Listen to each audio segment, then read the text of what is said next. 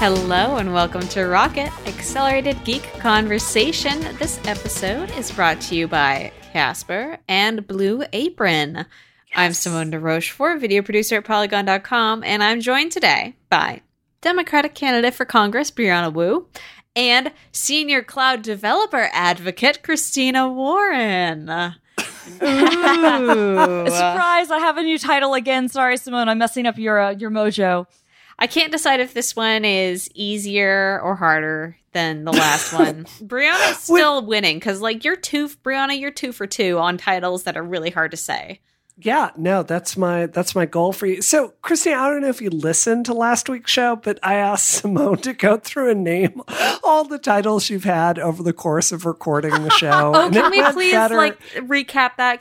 Can you please tell me all of them, right. Christina? So you started off at Mashable as well. Yeah, I think when we started doing the show, I don't know if I was senior tech correspondent then or if I was senior tech analyst. I might have been senior tech analyst. I think it was the first. I think it was senior tech analyst. Then I was senior tech correspondent. Then I was senior reporter at Gizmodo. Then I was senior content project manager at Microsoft. Now I'm senior cloud developer advocate at Microsoft. I think senior content project manager is the worst one you've had so far.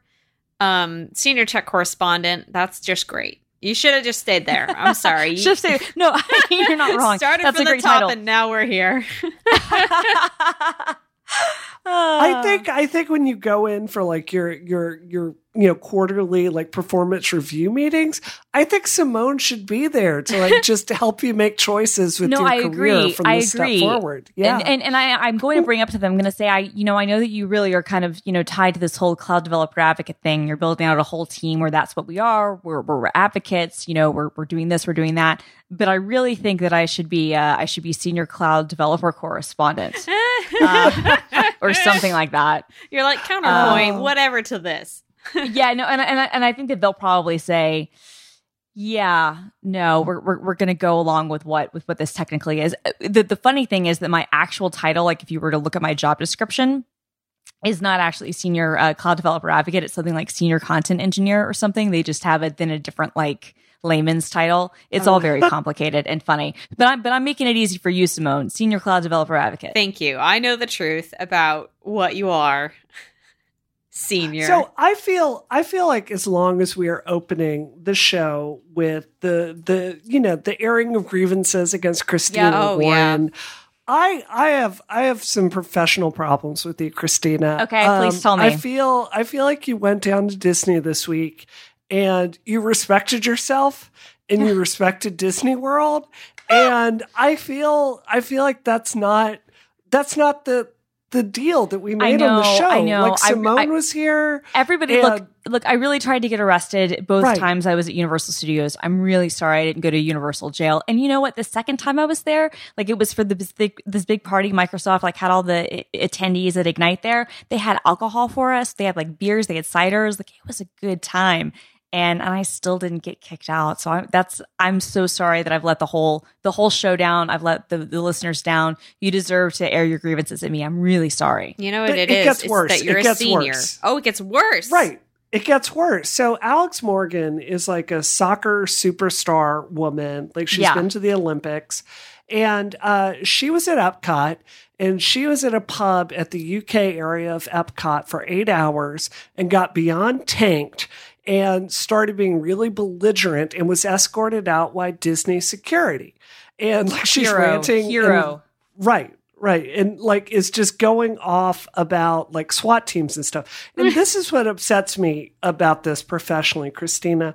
I feel like if you had applied yourself, there would be YouTube right now of Christina Warren up next to Elsa on the Frozen ride at Norwegian part of Epcot, up there just screaming, "Let it go," singing it with robot Elsa. And I don't have that memory and that joy now, and neither do the children, and neither does Simone. You let Simone down. And I basically am the children, so You are the children. I'm so sorry. No, when I saw the Alex Morgan thing, and it was it was a listener who pointed this out to me, I felt really bad. I was like, I failed everyone. Except for perhaps, my employer and my coworkers. I think they're probably all pleased. But let's be honest, I don't do that I don't do this for them. I do it for all of you, and I let you all down. So next trip I take, I vow to somehow get myself in trouble. I will make good on it. That's really the least that we could ask of you. And I appreciate your willingness to hear what we have to say and taking responsibility for yourself, Christina. I really appreciate that. Moving on to the hot new toy.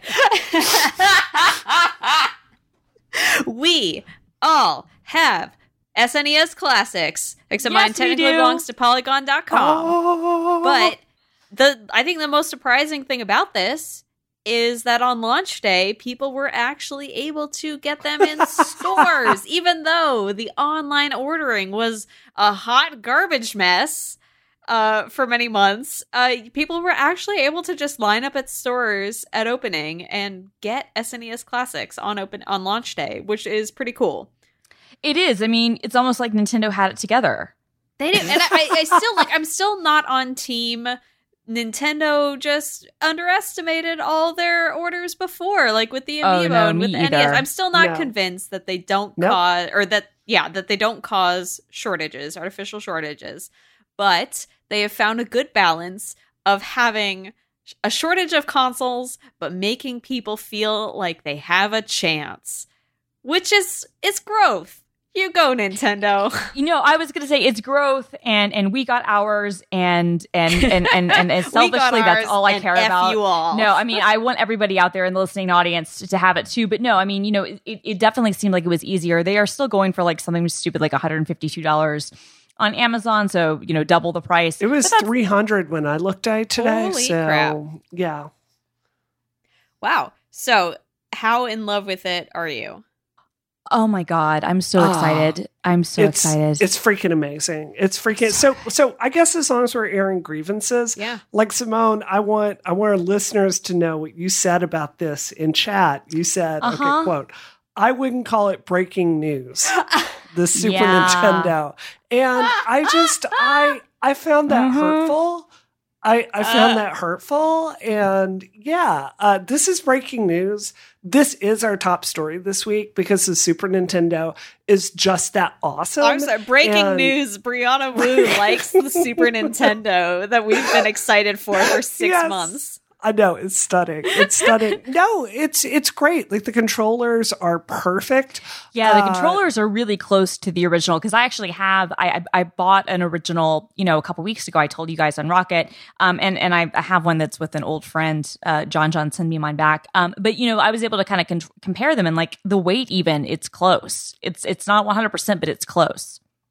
I do think the cables are still too short. Why don't they make? They're not even as long as the original cables. I know because we did like a big comparison and we had the original cable all coiled up, and those were like 10 feet. Yeah, so much longer. I agree. Although at least they're longer than the NES Classics were. So is it because the console itself is smaller? No, it shouldn't be that. No, that should have nothing to do with it. I don't know if they're afraid. I mean, technically it wouldn't, but is that like their logic? Is that everything is going to be smaller? No, I mean, I have no idea if they're afraid of like the USB link, if they're thinking if it goes too far, because I assume that at the end of it, it's basically a USB. I mean, they're using the same port that you used on the Wii U, but I assume, that it ends up kind of being a USB type of thing. I don't know if they're afraid of the digital signal, like getting, too long and being a problem, but yet I don't think that's it because third-party companies have sold extender cables. Yeah. And obviously, the Bluetooth adapters are working with, and people have been able to build Bluetooth adapters for them. So I don't know what the deal is. Maybe it's cheapness. I don't know. I have no clue. It definitely affects the enjoyment of the console. And like, it's not like there's not a stable hack of the SNES Classic out yet. One of the main reasons to do that on the NES Mini was just the fact that you could press down and select at the same time and go back to the main menu. Like that is 90% of the feature for doing that. And it's a real pain in the butt with the SNES Classic. So I definitely will hold that against them. Although I think down and select, didn't that only work on I thought that only worked on the Bluetooth controllers. I didn't remember that working on the full controller. It works on, I was testing it. I was playing with it just today. So okay, interesting. I do want to say, go ahead. Sorry. No, I was going to say, I agree with you. Not having a way to go back to the main menu is annoying. Having to get up to press reset, that is frustrating. I would say that, one of my big issues with it is how can I put this?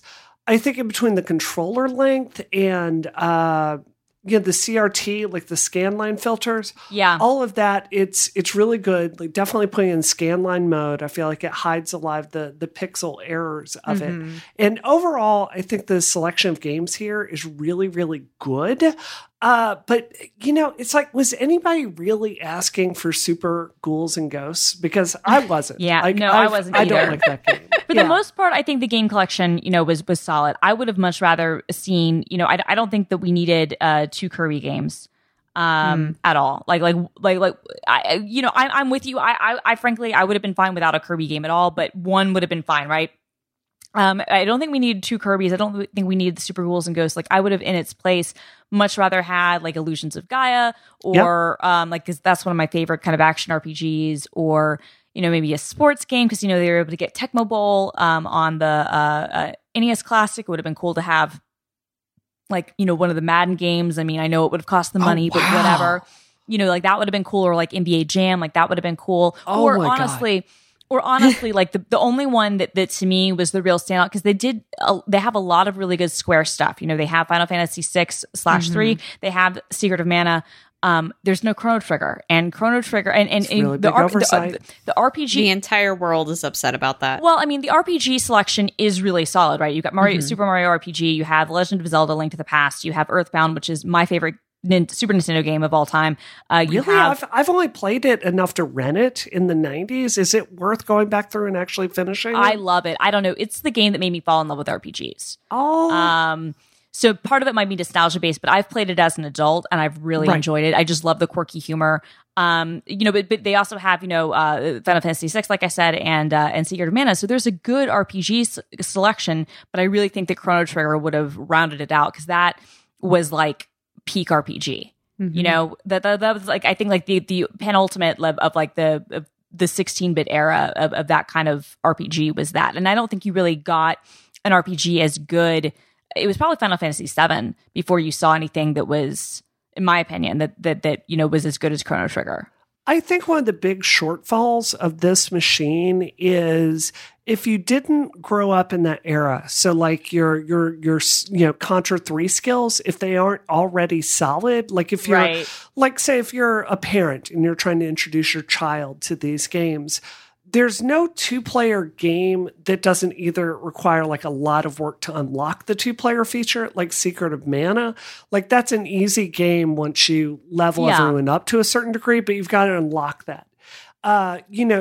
Contra 3, way too hard for people that didn't grow up in this era, right? It's just brutally hard, and there's no 30 life. I'm sorry? Donkey Kong Country is 2-player, and it's either cooperative or versus. Fair. No, wait. That's fair. I realized the Donkey Kong Country game that I played was Dixie Kong's Double Trouble. So we tried to play a bit of Donkey Kong Country. And do you have to swap back and forth between who's in control? Yeah, that to me is kind of a barrier to it, especially if you're learning or say trying to frantically remember what the controls are. Like the fact that I couldn't follow along with someone, that it had to either be another player or me, was difficult. Yeah. That being said, that's, an old game thing, and it's not going to be hard for me to freaking remember how to play Donkey Kong Country. But yeah, I think it is. It would be nice if there were more games from that era that you could play with 2 players just straight up. How about Final Fight? That's a great game for 2 players. How about Turtles in Time? Yeah, Turtles in Time. Although Mario Kart's there, and Mario Kart is like fantastic. The ultimate multiplayer game, and never that's changes. Great, it's always perfect. Yeah, Mario Kart is perfect. But yeah, and speaking of Donkey Kong, that's another one. Like, rather than 2 Kirby games, why didn't we have 2 Donkey Kongs? Donkey Kong. Like, I would have had because I do agree with people. Like, I remember when I wrote a post for Gizmodo last year where we put like our list of 30 games, people said, well, why are you listing Donkey Kong Country, not Donkey Kong Country 2, Dixie's, Quest or whatever? And I was like, oh, good call. I mean, in my mind, it was just like, well, you've got to include the original. But honestly, I would have, DKC 2 was really, really good. Yeah, if you're going to do multiple Kirbys, why not multiple Donkey Kongs? Do you think that Nintendo will release a Donkey Console? They did. Well, they did for the 64. There was a special edition 64 that came with the stupid drums and what are the things that you like hold up in your hand and shake? Marimbas. What are those called? Maracas. Oh, right. Yeah. They had like the maracas and like some drum thing that went with the Donkey Kong 64 game. So there was one in like did they call it a Donkey Kong Soul? They did not, which was a huge missed opportunity. But no, and Dixie, that Dixie Kong's thing, that was actually Donkey Kong Country 3. Donkey Kong Country 2 is Diddy Kong's Quest. And that one, the Diddy Kong one was my favorite. The Donkey Kong Country 3, Dixie Kong's Double Trouble, that was fine. But I really think that probably the peak Donkey Kong was DKC 2. Although I remember, because I was really young when the original Donkey Kong Country came out, and Nintendo was hyping that thing so big that Nintendo Power, I remember getting a videotape in the mail along with the issue where they like showed off what they were doing at Rare Studios and wherever the place in Vancouver or nearby where I live now, where they were doing the work to do the 3D modeling and kind of going behind the scenes, and like how excited I was. Like that was like a huge deal. Like, Donkey Kong Country was a huge deal. And so that was cool to see. I have to be honest, I can't get into that game. I don't think the gameplay is that good. You don't like the Donkey Kong? I realize that makes me, I don't. The jumps are just floaty, and I've never been that into Rare games in general. So really? I've never been on that train. I'm sorry, don't judge me. No, I don't judge you. Don't tweet me. That's totally fine. I mean, to each their own. There's this one part in Donkey Kong Country where it's, I think, like the second or third level, but what ends up happening is that it starts to rain. And you start swinging on ropes. And if you have Donkey and Diddy together, it's the cutest thing, because Diddy is like curled up in Donkey Kong's arms as you're like swinging in the rain. And it's so cute. Aww. And I just remember like 10-year-old me just being like in love with the cuteness of Donkey Kong, like cradling Diddy as they were like swinging through the rain. And also just, the sound effects and like that thing, the graphics for that era were to me so impressive. But to each their own. I mean, if you're not into Rare games, Brie, that's fine. I was a total Rare head. I'm just giving my opinion there. I did like Perfect Dark quite a bit in GoldenEye. I was gonna say it would have been weird if you weren't into Perfect Dark. Like that, honestly, knowing you, like that would, like, especially like Revolution 60, like that would be weird if you weren't into Perfect Dark. Honestly, there's actually several lines from Perfect Dark in Revolution 60. But so I think the game selection overall, it's good. So I want you to fess up, Christina. Did you hack your NES Mini? Because I did. Yeah, I did. You have to. I wanted to, but I was kind of afraid. And then I moved, I think, once it got easier. But I was sort of afraid to do it. But if you did it, and if yours survived, then I might do it. Yeah, it lets you back up like the entire kernel before you do it, so you can flash it and put it back into a state. And nice. I mean, it's kind of annoying because you go into a subfolder and like all the games are in there, but it doesn't mess it up in any way. And as best as I can tell, all of the NES games that you put on there, they play just as perfectly. Like Contra, really obscure games like Who Framed Roger Rabbit. They're like, it's definitely something to do to like make your ultimate console, because like you should be able to play Chrono Trigger with this. You should. Like, and what they've done, people did a teardown, and apparently the guts on the Super Nintendo Classic and the guts on the Nintendo Classic are identical. Yeah, like they didn't change anything. So presumably the way that maybe they've changed some software stuff, but presumably the way to hack it should be the same. Well, that's good and bad, because like the 300 meg limit, that means nothing on NES. Like you can literally dump every game ever made on there. Right. And it will fit. For SNES, that's going to go a lot quicker. So, but it's not like I don't have legal copies of these games around. I just want to throw it in my bag when I, travel. Well, that's the thing. That's why I built my own Raspberry Pi. Exactly. Last year. Exactly. And I have a lot of these legal copies. I mean, maybe not physically in my possession, but in my parents' house. And I have no problem I wouldn't even have a problem buying the cartridges. But you're right. It's like, who wants to drag around, right, a 30-year-old console? Like no one. Yeah. Like you're just not going to do it. Because you're going to get to your hotel or wherever you're staying. You're like, all right, does this have composite cable? blow on the cartridge. Like I packed all these cartridges with me to go. No, I like want to pack it along. So I'm gonna make my own with like, I'll probably buy a second one just to like keep the first in pristine, order. That's a good idea. I might do that too. Yeah, that'll be the one I put like. Case. Yeah, just keep it like in vanilla condition. So, Simone, I'm really interested in what you think about this. I'm going to tell you my favorite freaking thing about the SNES launch so far, which is that we recorded a capture of Star Fox 2, which is just too old for me. And we recorded capture of just going through the menus and the menu music and just flipping through the main menu of the console itself and then through the customization settings. And that menu video, there's literally just menus and the nice little catchy jingle got more views than the footage of the game that was never released and was a legend forever, the sequel to one of the most iconic Nintendo games of history. The SNES classic menus only video, the thing that I'm most proud of in my entire life. Congrats. That's so funny. You're not wrong about Star Fox, though. It's not, I had never played it. Like I played it for 5 minutes at Matt Ryan's house one time. And I enjoyed playing through it once, but I beat it the very first try and I don't see any reason to ever play it again. I mean, yeah. Well, I think the thing with Star Fox for a lot of us, at least for me, I can only speak for myself, is that even though I played it on the Super Nintendo, because of the graphics, even though they were revolutionary at the time and it had that Super FX chip and what they were doing again with like the 3D space stuff was really interesting. I wasn't that into the game. The game I was into was Star Fox 64. And so I think that for a lot of us, when you think about Star Fox, like for me, like it really starts with Star Fox 64. That's when you had the voice acting. That's when you had do a barrel roll. That's when you had, like Peppy, yelling and Val, you had like all the characters in a way that you just didn't have them in the Super Nintendo version, plus the graphics were significantly better. So I think, and then, as time has gone on, for GameCube and other platforms, they've had subsequent Star Fox games that have kind of built off of that.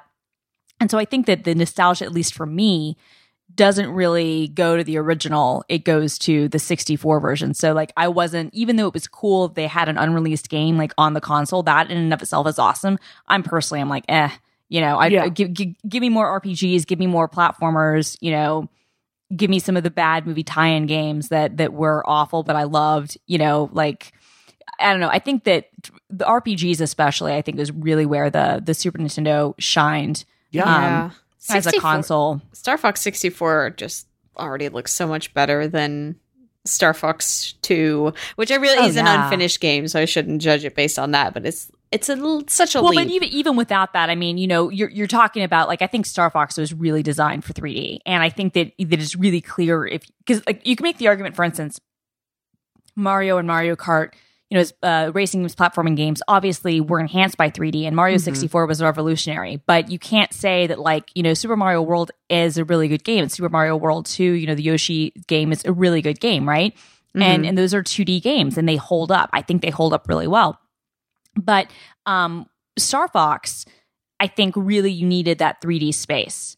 You needed that extra access to really kind of take you feeling like you're in the cockpit and doing the turns and having, the analog stick, like it really just kind of took it to another dimension. Pilot Wings, I think, is kind of the same way. Pilot Wings 64 was one of the launch games with the Nintendo 64, and the Super Nintendo version never did anything for me. But I thought that the 64 version, again, I think having that extra access, having that extra space really made it something special. Well, it's the Mode 7. It makes like even Mario Kart really, it feels like I'm getting epilepsy, like looking at it, because it's just like, it's all stuttering. It's uncomfortable to see. But Simone, I'm really interested. Like, did you get a chance to play many of these games? Because if this is like your first time through, I'm deeply interested in what you found appealing or not. Like, what is your experience like playing these games? First of all, I had never actually played a Mario Kart game that was this old before, and I was confused and stunned with the item getting. I was like, what? Yeah.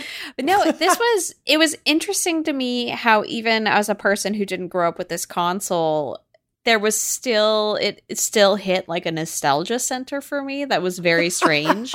just like of going over to a friend's house and like playing Donkey Kong there, and like that memory. And God, I can't even remember what Mario game we played. But yeah, what I really want from this is to have a little more time to dig into some of the RPGs that I didn't start, just because I know that they are way more of a time sink, and like getting into that the foundation of RPGs, which is something that has always been a little bit more my thing than the pure mechanic games. Although that is oddly something that has been changing as I get older. I'm way more into pure mechanic games than longer games, but that's kind of what I'm interested in with this, and I want a little more time to do that. No, it makes sense. It makes sense. I played through Final Fantasy VI again, and it was the first time to like play through it beginning to end since like I'd gone into the game industry, which makes you see like mechanics and choices with leveling much differently. I have to tell you, it is as brilliant a game today as it was when it shipped, and it's got Terra in it and Celeste and Realm. Like, it's got some really good women characters, like some of the best gaming had ever seen at that point. So it's definitely worth your time if you. And my friend who's a big Zelda fan was saying the Zelda game's without amazing. A Link to the Past, Zelda would not be a franchise still. No, it wouldn't. No, your friend is absolutely correct. I mean, I think that Ocarina is for a lot of people kind of like the definitive game, and nope. but I don't think that. Well, but I. For a lot of people, I agree. Yeah, but I think that without A Link to the Past, there's no way that we ever even would have gotten into Ocarina, because A Link to the Past, like if you look at the original 2 Zelda games, for the NES, they were good, right? But I think that a lot of people, myself included, probably overhyped them because of what came after. Whereas I think that, like in my mind, the franchise really starts, to get good and kind of takes over with A Link to the Past. It's such a good game.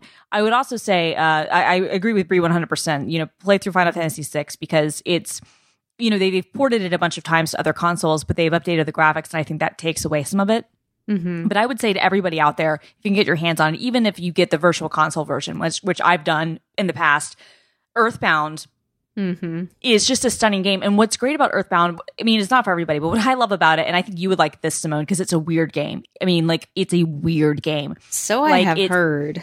When it came out in 95, it shipped with a strategy guide, and the strategy guide came in the box, and it had Scratch and Sniff stickers. And the whole thing is just really weird. Like when you set it up, you name your pet, you name your characters, you put in your favorite food, you put in your favorite thing, and that'll kind of like let you do things when you save, because it has all the same mechanics of any other RPG, but instead of, you have your health points and whatnot, but instead of, like gathering like rubies or whatever, your dad puts money in your account in your ATM, and you save money, and you save by calling your dad on the phone, because your dad's always away on business, or and when you die, you wind up back in your mom's house, like, or at a hospital. And there are all kinds of weird side quests, like just a couple of things I was trying to explain to my husband, and then we can move on. But like, in kind of the first section, there's like a runaway jazz band that you have to bail out of jail a couple of times, and there's a cult that takes over a town and paints it blue and kind of kidnaps the children. And there's there's a town where everything is like backwards, so already everything so is like relatable inverted to me. All of these things that you're describing, everything's inverted. Well, the whole thing is that like a meteor crashes on Earth, and you have to kind of save the world from kind of an alien abduction, and your evil next door neighbor, who's also a child, is kind of smack in the middle of it. But and along the way, you wind up picking up other team members who do things, and it's a really good game, but it's weird, right? Like it's weird in a way that they don't make games like that. They didn't make them then, and they certainly don't make them now.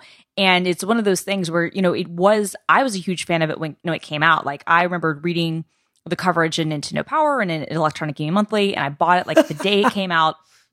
But I was like the only one. Like it was a failure, to the point that if you had saved that, like, you could just quit your job. And, I still have it. Are you kidding me? I still have it. I saw the strategy guide. I still have it. Absolutely. Senior Earthbound correspondent. Totally. But the thing is that it kind of developed this cult following. And there was supposed to be a sequel for the Nintendo 64. It was technically for the Nintendo 64 disc drive, and it didn't come out. And Ness, the main character, he's been in Smash and some other games, but like, they haven't done another one, and it's a shame. But it's like this cult classic. But if you like weird games, because it is a great RPG, but it's just so weird. Like there's this band that's kind of like the Beatles. It's kind of a riff on them. I mean, it's just a bizarre game in a way that like is just fun. And I think what it is that it was like whatever people in Japan's idea of what America was like, That'll be the one that I check out first. Then when I either that or Final Fantasy VI when I do my RPG thing. Yeah. You got to do both of those because they're both great. But I love about Earthbound. It's like I do feel like it's like the people in Japan were just like, oh, this is what America's like. It's kind of reading too much pop culture, kind of reading too much pop culture stuff. Exactly, and you're like, no, not really, but it's just close enough. And again, it's because it came out in 95.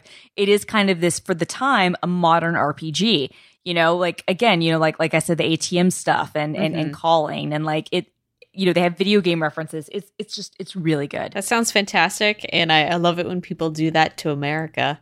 And this episode of Rocket is brought to you by Casper. Casper, the company that created an outrageously comfortable mattress that I'm sitting on right now, and it sells directly to consumers, eliminating commission-driven inflated prices from the stores. Probably just saving a lot of space too. Like, it sucks to have just mattresses, so many mattresses everywhere, except in your home where you need them when they have been delivered in a small box that doesn't take up a lot of space. That's amazing. Their award-winning mattress was developed in-house. It is sleek. It is delivered, as I said, in a small box that stands up very rectangularly, and you think there's no mattress in there. But there is a mattress in there. And in addition to the mattress, Casper now offers an adaptive pillow and soft, breathable sheets. An in-house team of engineers spent thousands of hours developing the Casper mattress. It is obsessively engineered at a shockingly fair price. It's no surprise that it has an average of 4.8 stars across more than 30,000 online reviews. Can confirm. It is a super comfy mattress. I've been sleeping on it for, how long has it been now, y'all? And I still make everyone lie on it when they first come over to my house, and then I am sated by their compliments. Their compliments include their compliments and the Casper together combine to give me the best night's sleep. And you too could get a good night's sleep by making people sit on your mattress and asking them what they think of it and reveling in their compliments and then telling them to go away. Because you're going to spread out on that delicious Casper mattress and you're going to roll around on it and you're going to enjoy your life with your friends, standing outside the window, tears streaming down their faces, wishing that they could be you, knowing that they could be you if they went to Casper.com/rocket and used the offer code ROCKET at checkout to get $50 towards any mattress purchase. Yes, your friends could be you, and you could help out your friends. Say you already have a Casper mattress. Be like, hey, friendo, you should go to Casper.com/rocket, and you could have a great night's sleep just like me. That's what I actually literally did. I have a couple friends who are considering getting Casper mattresses, and I'm like, offer code ROCKET! Use offer code ROCKET, y'all. And they also have a bunch of payment plans, which is super cool. But yeah, so Casper makes great mattresses at great prices, designed and developed in America, and they now ship to the UK as well as the US and Canada. So that's awesome. You can also try it out for 100 nights, decide if it's the mattress that you want to spend a third of your life on, which is a ridiculous amount of time, but you do spend that much time in bed. Decide if it's the mattress you want to spend a third of your life on. If you don't love the mattress after 100 days, they'll pick it up and refund you everything. So free 100-day friggin' trial of a beautiful mattress that you'll love. Get $50 towards any mattress purchase, again, by visiting Casper.com/rocket. Thank you so much, Casper, for your support of Rocket and Relay FM. Wow. Yeah. Yeah. It's always an emotional journey, Simone. It is. It's always so good. I don't know where I went just now. Was it okay? It was fantastic. It was great. Okay, it was You good. just black out and give the ads. I do. It's I don't really remember what happened. It's like Indigo to me. Prophecy. Yeah. I was thinking about my mattress. I was stroking my mattress as I spoke. And I'm stroking my mattress again right now. But more important than my mattress is the Google event that happened. So Google announced a few exciting new products at their event. Do we want to start with the phones? Can we start with the creepy and then end with the phones? Because, like, I have a lot to say about the Google Clip. Like that. Oh my God! So the live streaming thing, yeah. The Google Clip is a camera device, basically, that uses machine learning to detect when something cool might be happening. It's focused on taking pictures, helping you take pictures or short videos of pets and children, because those are the things that whenever you're holding a camera start to be completely uncute. Which is factually proven, according to me. Dogs, when they see you holding a camera, are like, oh, I'm going to be gross now, and turn into a blurry hairball. Anyway, my favorite line from the Google Clip presentation was, it has a light, so everyone knows what it does. Clearly calling back to the Google Glass sort of creepo thing. But it's both interesting and creepy all at once, and I'm not quite into it, as it were. I can imagine bringing it to like a party I'm at where maybe everyone is going to be there and you might want to get candid pictures. I can imagine it like that. I can even imagine like putting it in my backyard to like get cute pictures of my dogs and find out what they're doing all day. Mm-hmm. But like hell would have to freeze over before I would put this thing in my house. And Google can put lights on it and they can say, we're not recording sound, but it's going to be a cold day in hell before I put a camera in my house, uploading all that information to Google using their machine learning algorithms. I don't even feel close to comfortable with that. Yeah. And, another thing I'll say here is like, this is the first thing that happens in the book, The Circle, like in the movie. Is. Like it's literally the product that they It's literally the product they sell in The Circle. Right. This thing. Yeah, that's to hilarious. Make it like evil and creepy. Like that's the first hint that like May is in over her head. So. Yeah, I never and I feel like I'm becoming more and more of like this old gnome who is a technophobe on the show. But the idea of introducing this concept of surveillance, and obviously you don't have to have it sitting out all the time watching you, but they want you that to babies is kind of messed up. I do think that it is cool, like the raw concept of having a camera, like it has machine learning on it, like you teach it by habits to like photograph the things that you want to be photographed, which I think is a really cool concept, just in terms of like, wow, technology has come so far, and our camera technology in particular has come so far. Like, that's kind of awesome, divorced from the context of surveillance culture. Yeah. I mean, I don't know. Like, I feel like there could be cool things with it, but I also feel like even if you're not creeped out, and I think a lot of people will be, it's like, how often would you do this? Like, this is obviously very different than Snapchat Spectacles, but I mean, idiots like me waited in line and bought them, and apparently Snapchat only sold 150,000 of them, right? And most of them were to jackasses like me who just, were like in it for like the lulz. And like, I can't see this being a big seller. I still don't see, I mean, what you're talking about, Simone, is cool, right? Like the fact that it can use machine learning to figure out what it should be taking photos of and video of. But I still don't see the killer use case of why you would bother with this, because the quality is not that great. It was not. I was really, and again, this is a pilot product, but the demonstrations that they showed were not that great. And this was at Google's keynote, so that kind of shows you that there's a long way to go, which of course there is. It's like, why wouldn't I just get a GoPro, Mm-hmm. Well, see, Christina, the thing you don't know about this is it has a light on it. So that everyone knows what it does. Right, because nobody knows what a GoPro is at all. Gotcha. Okay. Yeah. So just keep that in mind. Okay, fair. Okay. What about the Google Home Mini and the Google Home Max? I think those are cool. I mean, I think what's becoming more apparent to me is both with the Amazon announcement last week, which we're not even going to have time to talk about, where they showed off a slew of new Echo stuff, a bunch of new, Alexa powered devices. Also today, Sonos announced an Alexa powered Sonos. All these new devices from Google in the Google Home family. I think it just underscores again how completely overpriced and underpowered, at least on the surface, the HomePod feels. Yeah. $49 for the Google Home Mini, and it's cute as heck, I have to say. It's super cute. Yeah, if I personally can't use the Google Home because I have multiple Google accounts, and so my Gmail and calendar are on a Google Apps account, but my browsing history, my music, and my YouTube are on another one. And so everything would fall apart. Exactly. So I would have to choose like one or the other, and I wouldn't want to deal with that. Can we talk about how friggin' hard Google has made it to unify accounts? It's actually impossible if you had an old YouTube account or anything, because you can't get rid of them. You can't merge them. Right. It drives me mad.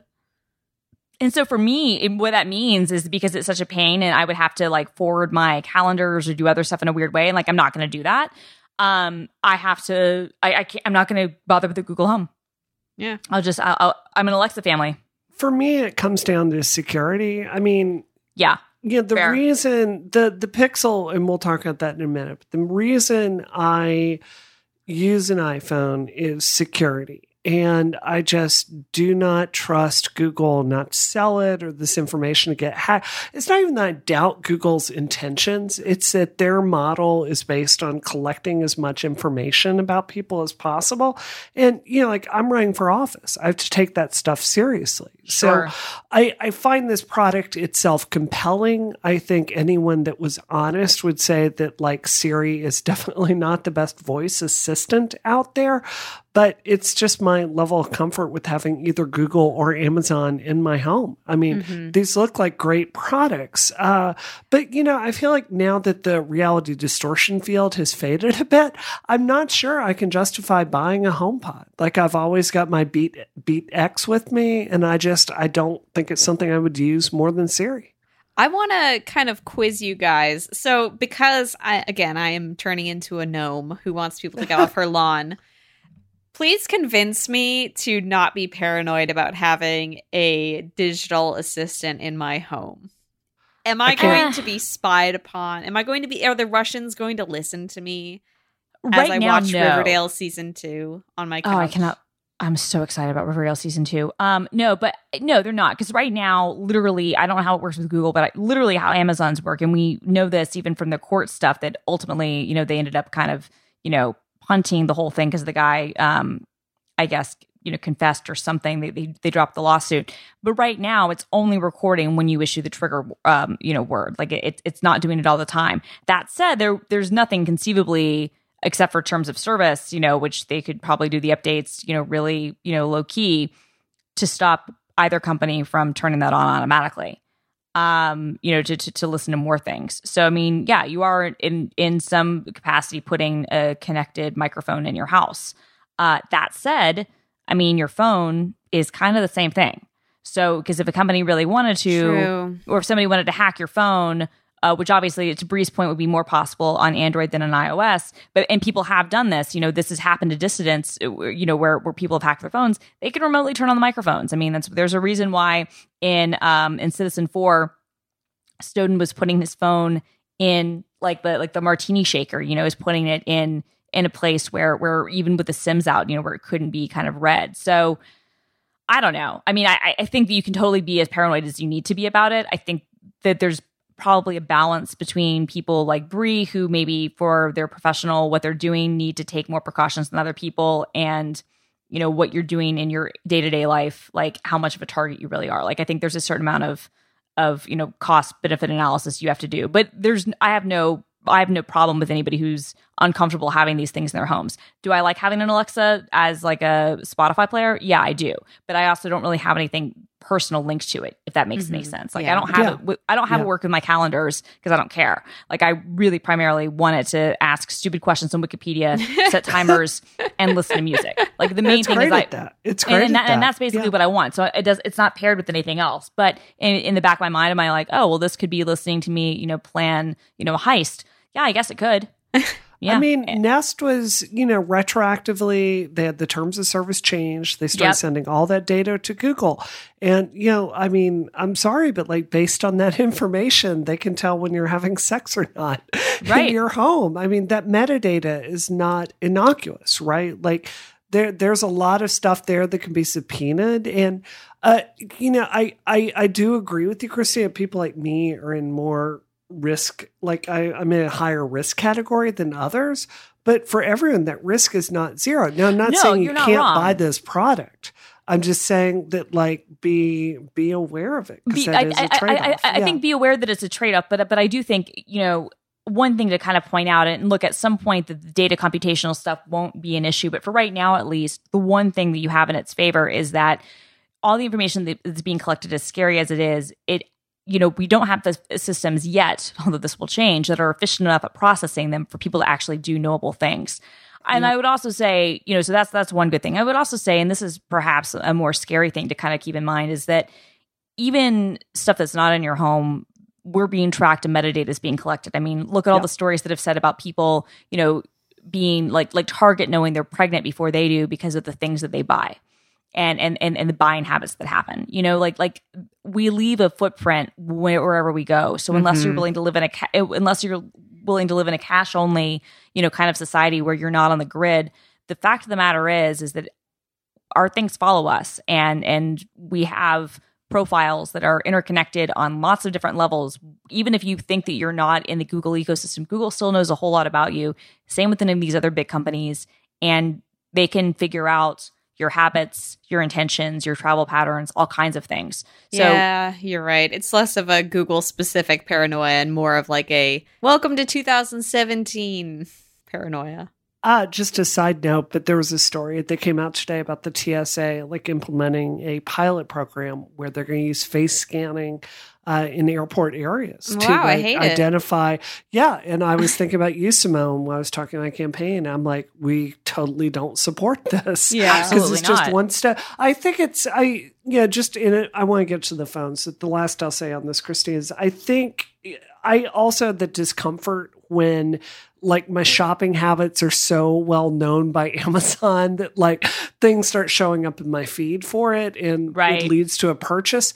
But that at least is, I mean, if I'm looking at Oreos and Amazon reminds me to buy Oreos, that is a little more innocuous than, say, pictures of my home, potential recordings of conversations I have with my husband. Absolutely. Like this, it's just a next level for me. Mm-hmm. So that is personally why I would not buy either of these products, even though I'm really excited about the phone we're about to talk about. Yeah, I have actually just one like final note kind of aesthetically about the things that we saw today, and mostly about the home devices. Is that this, and the Daydream as well, this cloth-covered aesthetic that Google is using for a lot of these devices is so cool, and it's so classy, and I really, really like it, especially because it stands out among everything else from every other tech company, but it doesn't feel cheap, and it kind of looks modern, even though it also looks very down to earth, and I just kind of really appreciate what they're bringing to the table as a new hardware developer. That's cool. More cloth, please. Thank you, world. Pixel phones. Google 2 literally the Google Pixel 2 XL and regular sized phone, both with the exact same stats, minus obviously the size. Both Daydream ready, edge to edge display, no headphone jack. All right, and they're bringing a lot of the stuff that iOS has to the table, such as what they're calling motion photos, which is a lot like live photos. They have their own portrait mode, which is different from iOS's portrait mode, and something really that I really like, called Active Edge, where you just squeeze your phone and it pulls up the assistant. So they're making some really pretty phones. Yeah, and it's waterproof this time, which a lot of people rightly criticize the first Pixel for not being. So it's finally up to snuff on that. And one of the nice things I think I like about their way they're doing portrait mode, because it is similar in a lot of ways to what Apple does, but it also works for the front-facing camera. So like on the iPhone 7, on the iPhone 8, and on the iPhone 10, although the iPhone 10 has some other tricks, like you can only use portrait mode on the rear camera, and this one it'll actually work.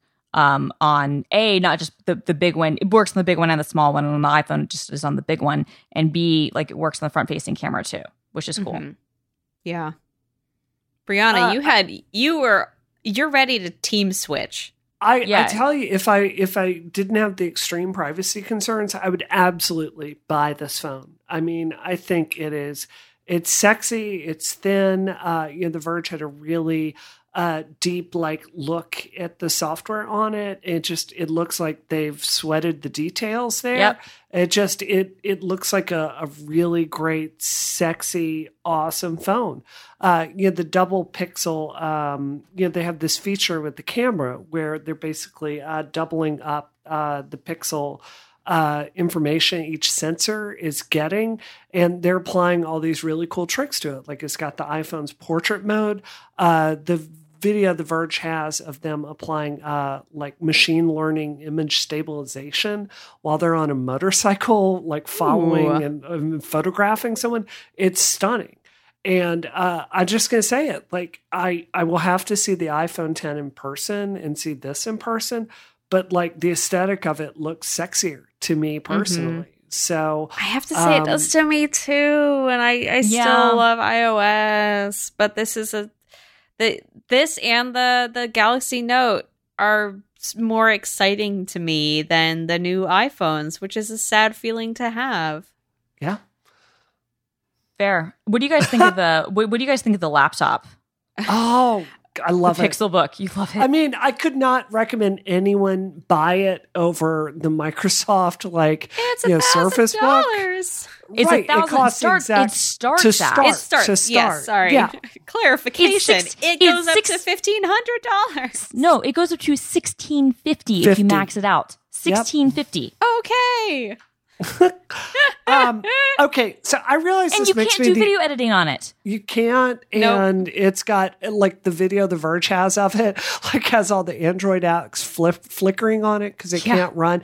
And I realize I'm the ultimate edge case when I say this, but if you're looking for a machine to run Linux, at least the past, Pixel Chromebooks were the sexiest, best machines you could buy for that. It's a great Linux machine. The only use case that I heard from anyone, Ken White was telling me, he was on Twitter. We were kind of having a discussion because I was pretty harsh on the Pixel Book. The only use case I heard that could potentially be useful, would be like you were saying, Brie, if you were to just put the full version of Linux on it, which kind of ruins the purpose a little bit, but it'd be, you would know the drivers would work. But apparently in the open source version of Chromium OS, they've been adding support in for like first class citizen support for virtual machines and for Docker containers. So theoretically, you could run your Dockerized instances or a lot of VMs on it, and if you've got a lot of disk space now and a lot of RAM, it could potentially be a really good machine in that instance. So if you do a lot of stuff on Docker or a lot of VM stuff, it could be a good machine, I suppose. But other than that, I honestly have no idea who this is for. But it looks beautiful. I don't. Unless someone with disposable income wants to buy a really sexy, thin Linux laptop because the drivers for Mint don't work super well with the 12-inch MacBook, I can't recommend anyone buy it. But it's sexy, so... It's so what would you compare it to, I guess? And I guess since we don't know what it's for or who it's for, we can't really compare it to anything. But I'm thinking, what is the laptop that people who they think want this are actually buying? Well, it would be the iPad Pro, right? Mm-hmm. Because you can draw on the screen and everything, and the built-in assistant. Run iOS apps. I mean, it's not going to run the Pro apps that the Surface Book will. So. Right. That's it. Oh, Okie dokie. So, do we want to talk about Google Daydream at all, or are we? Is there anything to say? I don't think really. it's going to work like the last one will. No, Pixel Bud headphones. Oh, they're also doing the headphones cool. now. Yeah, definitely. And they have a wire, which I kind of dig. Well, there's just like the Beats X, but the cool thing is they do the translation on the fly. Now that was awesome. actually the coolest thing that they showed. I kind of agree. Like that to me, I don't know how well it works. I can't wait to read the reviews. To me, that is badass. The note like, that I wrote down was, okay, that's cool. Right. Because, well, that's the sort of thing where I look at that, I'm like, okay, you know what? Now you've actually made something really interesting. Mm-hmm. Now, because we've seen a lot of attempts at smart earbuds. There's a company called Here Listening that's doing some stuff. There are some other companies who are doing all this kind of augmented listening thing, and they're really good ideas. But the fact that you have, and this is the power of Google, right? Because they have all this machine learning stuff. They have the ability to kind of do this stuff on the fly. The fact that you can do the translate in your earbuds when it's connected to your phone, that's amazing. Like that's next level to me. Cool.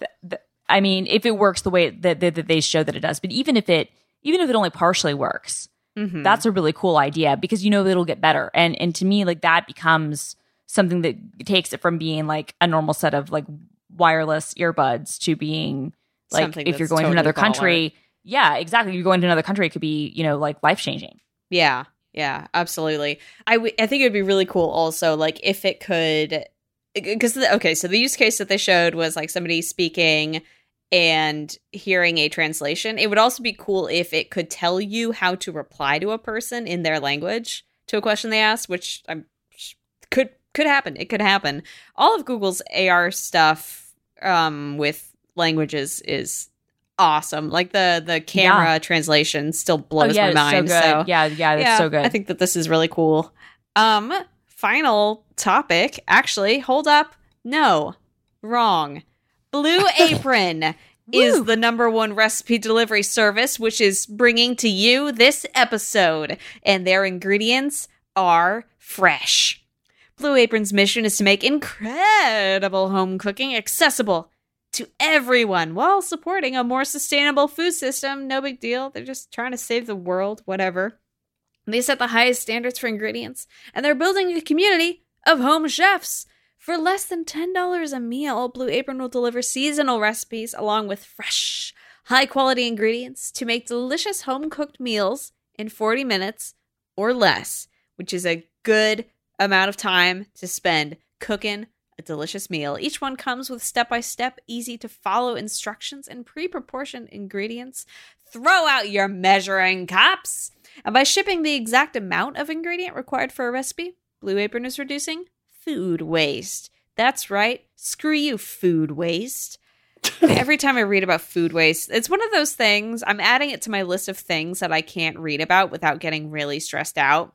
I hate food waste and also climate change. Blue Apron's freshness guarantee promises that every ingredient in your delivery arrives ready to cook, or they will make it right. That's right. Brianna, you've been super busy lately. I have. Actually, I was actually just talking to someone the other day who had the same experience as you, where they learned to cook from Blue Apron. And I think a really big part of it is like so what you're cool, talking and it about blows when my they mind. give you like the actual ingredients. Like you're not sitting there measuring stuff. It's like you just dump in this entire packet of whatever you call it. Like most of the skills it teaches you are like I never knew this. To crack open and mince garlic, you don't crack open the shell. You put your knife on it and then bam, you bam the knife as hard as you can with your fist. And it just cracks the garlic open and boom, you've got it there and you just mince it. It's like difference. Teaching you 1,000 little tricks like that. Mm-hmm. That's my favorite thing to do, by the way, is just mince garlic. Yeah. Love it. You can choose from a variety of new recipes each week or let Blue Apron's culinary team surprise you. You could cook meals like, okay, it's time for me to just firm up. Cheesy chicken and black bean enchiladas with salsa verde. Spiced cauliflower and pepper with jasmine rice and cilantro yogurt sauce. Maple gravy smothered pork chops with stewed collard greens and sweet potatoes. And shrimp marinara with spaghetti, spinach, and parsley. I don't eat seafood. But, for you people who love the shrimp marinara with spaghetti, spinach, and parsley. Oh my God, that sounds amazing. You want me to say it again? Yes. Shrimp marinara with spaghetti, spinach, and parsley. There's no weekly commitment, so you only get deliveries when you want them. You can look at this week's menu and get 3 meals free with your first purchase and free shipping by going to blueapron.com/rocket. You can feel the goodness and the good tastes of creating amazing home-cooked meals in 40 minutes or less with Blue Apron. Get started today. Once again, blueapron.com/rocket. Thank you so much, Blue Apron, for your support of Rocket and Relay FM. I'm hungry again. Even when I eat before we record, I get there and I'm like, I want that. I want the cheesy enchiladas with black beans and salsa verde. I want that shrimp spaghetti. That sounds so good. Okay, whatever, Christina. I know you don't like shrimp. I don't really care. I'm into it. So I'll pick the shrimp out of my spaghetti and give them to you. Hell yeah. So we were going to talk a little bit about Equifax, and it's a very serious topic, but I first wanted to start with a palate cleanser of the woman who was dressed up as the Monopoly guy at the hearing. Yes, that was amazing. Hero. I love that. That is my favorite thing today. Yeah, also, totally. nearly 146 million Americans had their privacy violated by a very preventable hack. Yes, but and the retired CEO. Let's know that he took retirement. He wasn't fired. Is going to walk away with $90 million. This killed me when I was reading about the hearing. It was like he no longer works for Equifax, and I was like, yeah, he got fired. And then the next line is like, he recently retired, and I was like, are you freaking kidding me? Yeah, no, that was my favorite part. That all the people that they're trying to blame for this, and he was trying to blame 6 different people, and the buck stops at me, but really it was this other guy, and I'm like, okay, I'm like, really, dude? You just took a retirement package that your board or whoever agreed to give you $90 million. Shut up. Get out. Yeah, leave for real. me alone. So what I think was most disgusting, there are so many levels of disgusting about Equifax. I mean, it wasn't last night when, I'm looking and they are blaming the entire breach on one employee, trying to pawn it off on someone else as if it's not a structural problem at their company and their CEO isn't still accountable.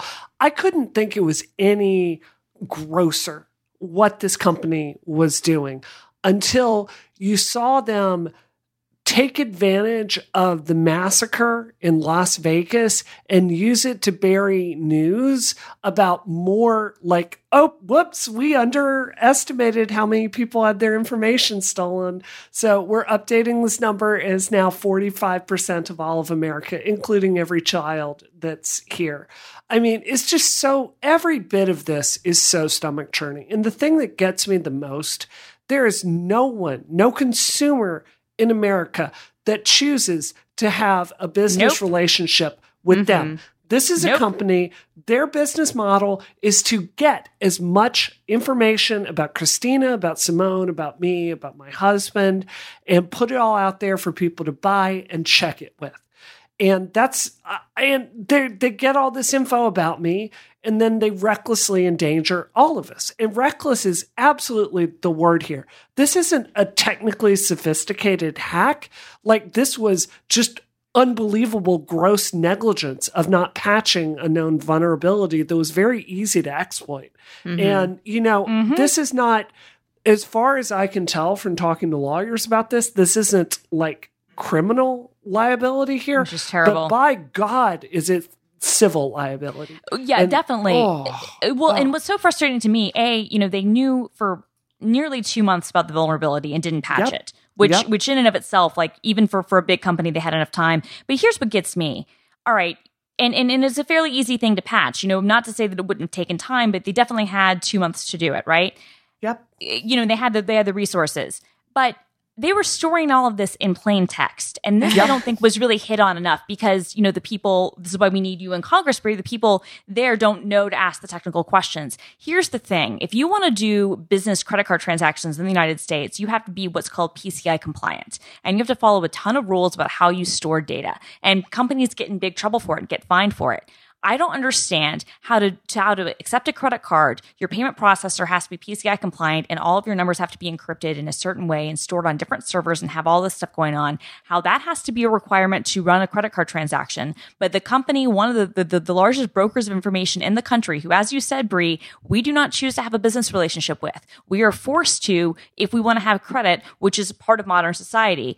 How that company can get away with storing vital information that is used for so many things, and we can debate whether it should or shouldn't be or not, but the fact is it is. And they don't have to be held to the same requirements to store, more than 100 million social security numbers. They don't have to be held to the same standards as companies that process a credit card. Like, I don't understand how that even exists and how that they're just like absolved in some way and that there isn't a criminal statute. There should be one that says if you're not storing information that is this sensitive in a manner, if you're storing it in plain text that you don't get, I think it should be a criminal fine. I at the very least, like you said, a civil liability. I would be entirely open to looking at criminalizing this. Yes. But what I would say is, it wouldn't be helpful for the government to come in and set like a bunch of InfoSec standards because the instant Congress passes that law, like things are going to change. What we can do is set a reasonable standard through arbitration because InfoSec does have best practices, of which rule 1 since the freaking 80s has been don't store stuff in plain text. Exactly. Encrypt like things. Salt and hash it. So we can say, are you following best practices for the industry? Are you doing the bare minimum? Are you, right. And, the truth is, okay, so the facts have not all come today on this, but Christina, back me up because I know you're going to agree here. When all is said and done, I know what we're going to see. We're going to find an environment at Equifax where you have InfoSec people that were probably pulling their hair out, asking for support, asking for more hires, asking for more money for infrastructure, because there's not a first year college grad in InfoSec that would not store stuff that wasn't in plain text. Like,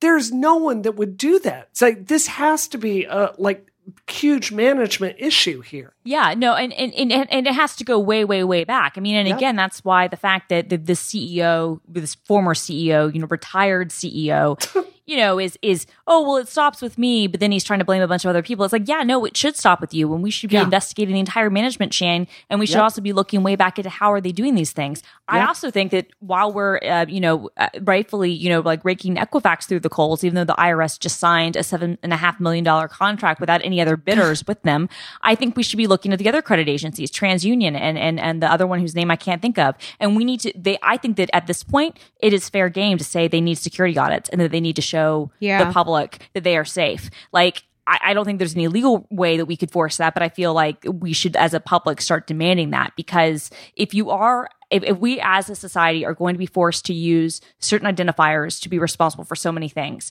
and now this information, we can't trust the government to protect it because a couple years ago, a ton of government applicants, their social security numbers were released, right?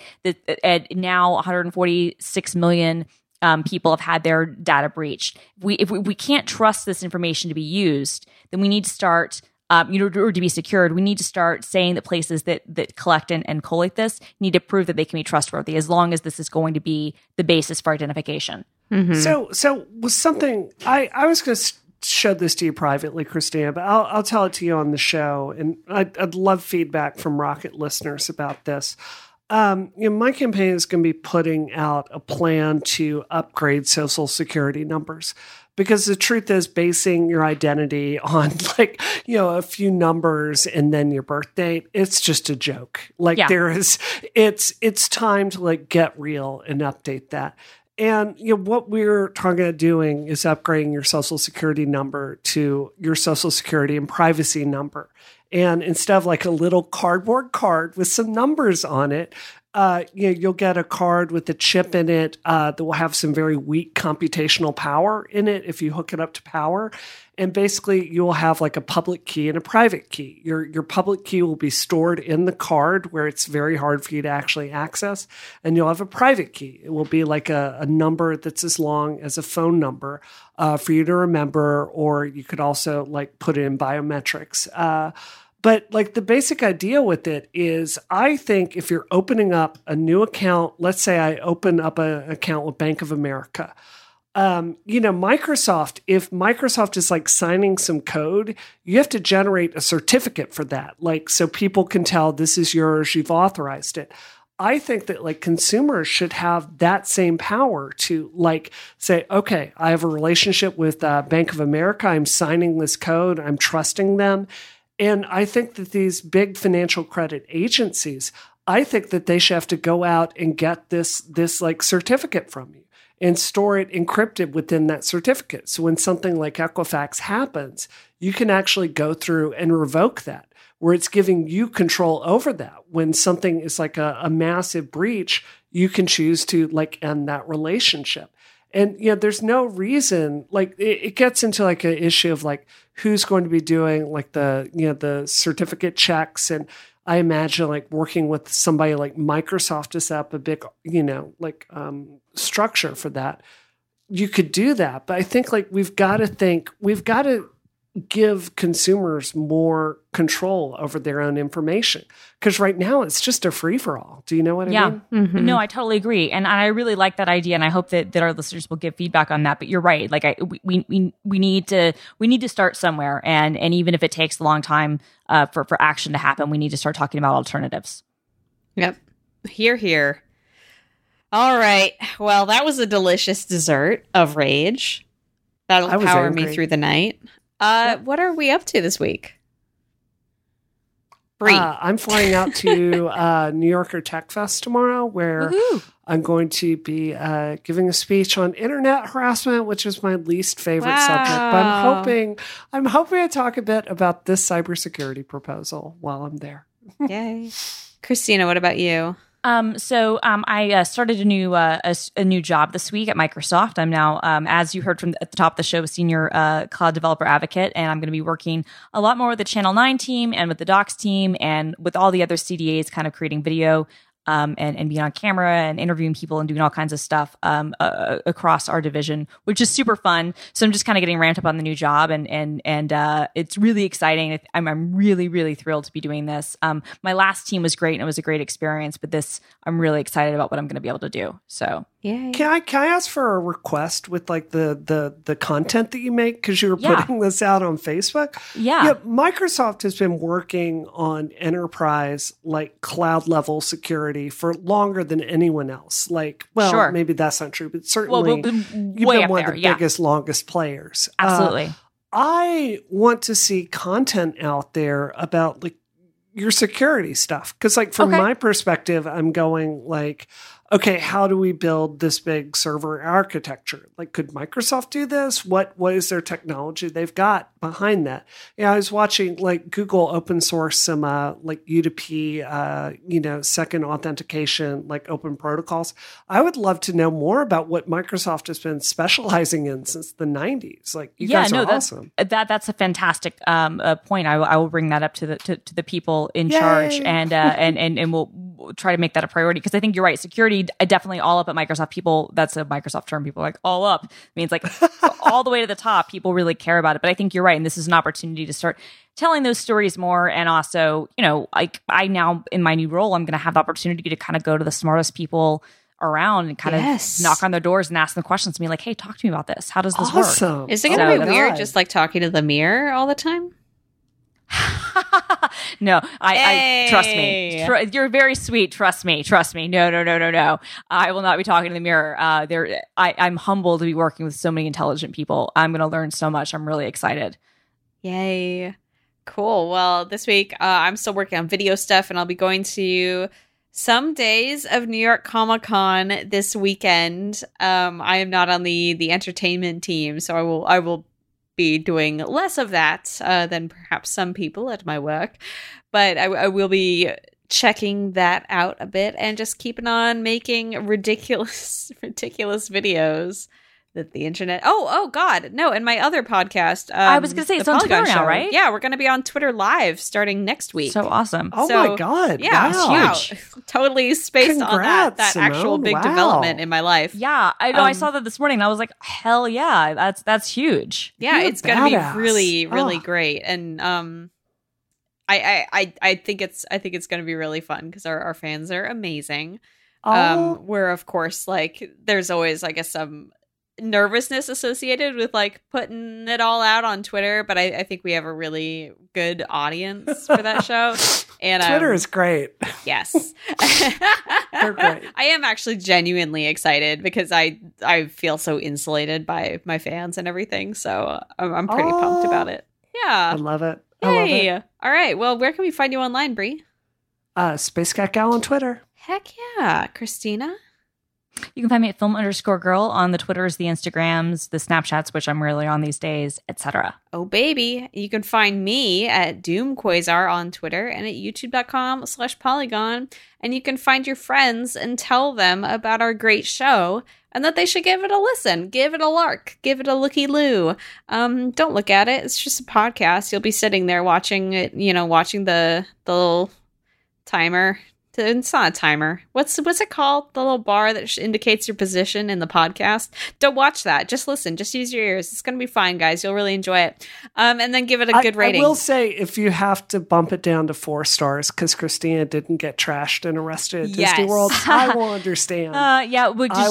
Just make sure that you leave that as your reason in the comments because I want to know, because the only way that I will learn is if I'm shamed appropriately. So we would like to be review bombed for Christina's failure to get arrested at Disney World. Yeah. And I think that's only fair. So I agree. It's completely fair. Yes. Thank you for, again, taking responsibility for your actions. This episode of Rocket is terminated. Terminated. Terminated.